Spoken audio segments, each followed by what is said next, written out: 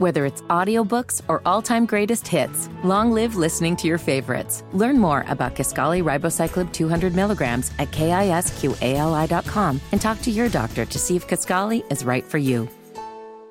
An 85-year-old man in Washington, D.C. arrested for stabbing his 81-year-old wife to death after he refused to eat the pancakes she made for him. How bad were the pancakes?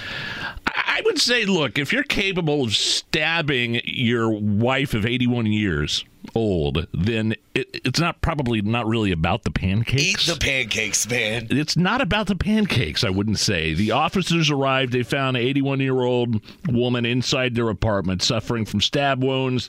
They also find an 85-year-old husband from self-inflicted injuries. They were both transported to the hospital. The woman died, and the guy's arrested, charged with second-degree murder.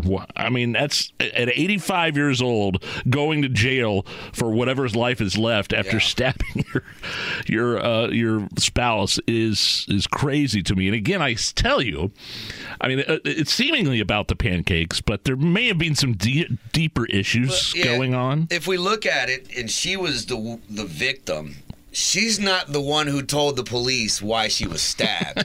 He told the police it was about the pancakes. I would like to know more about this story.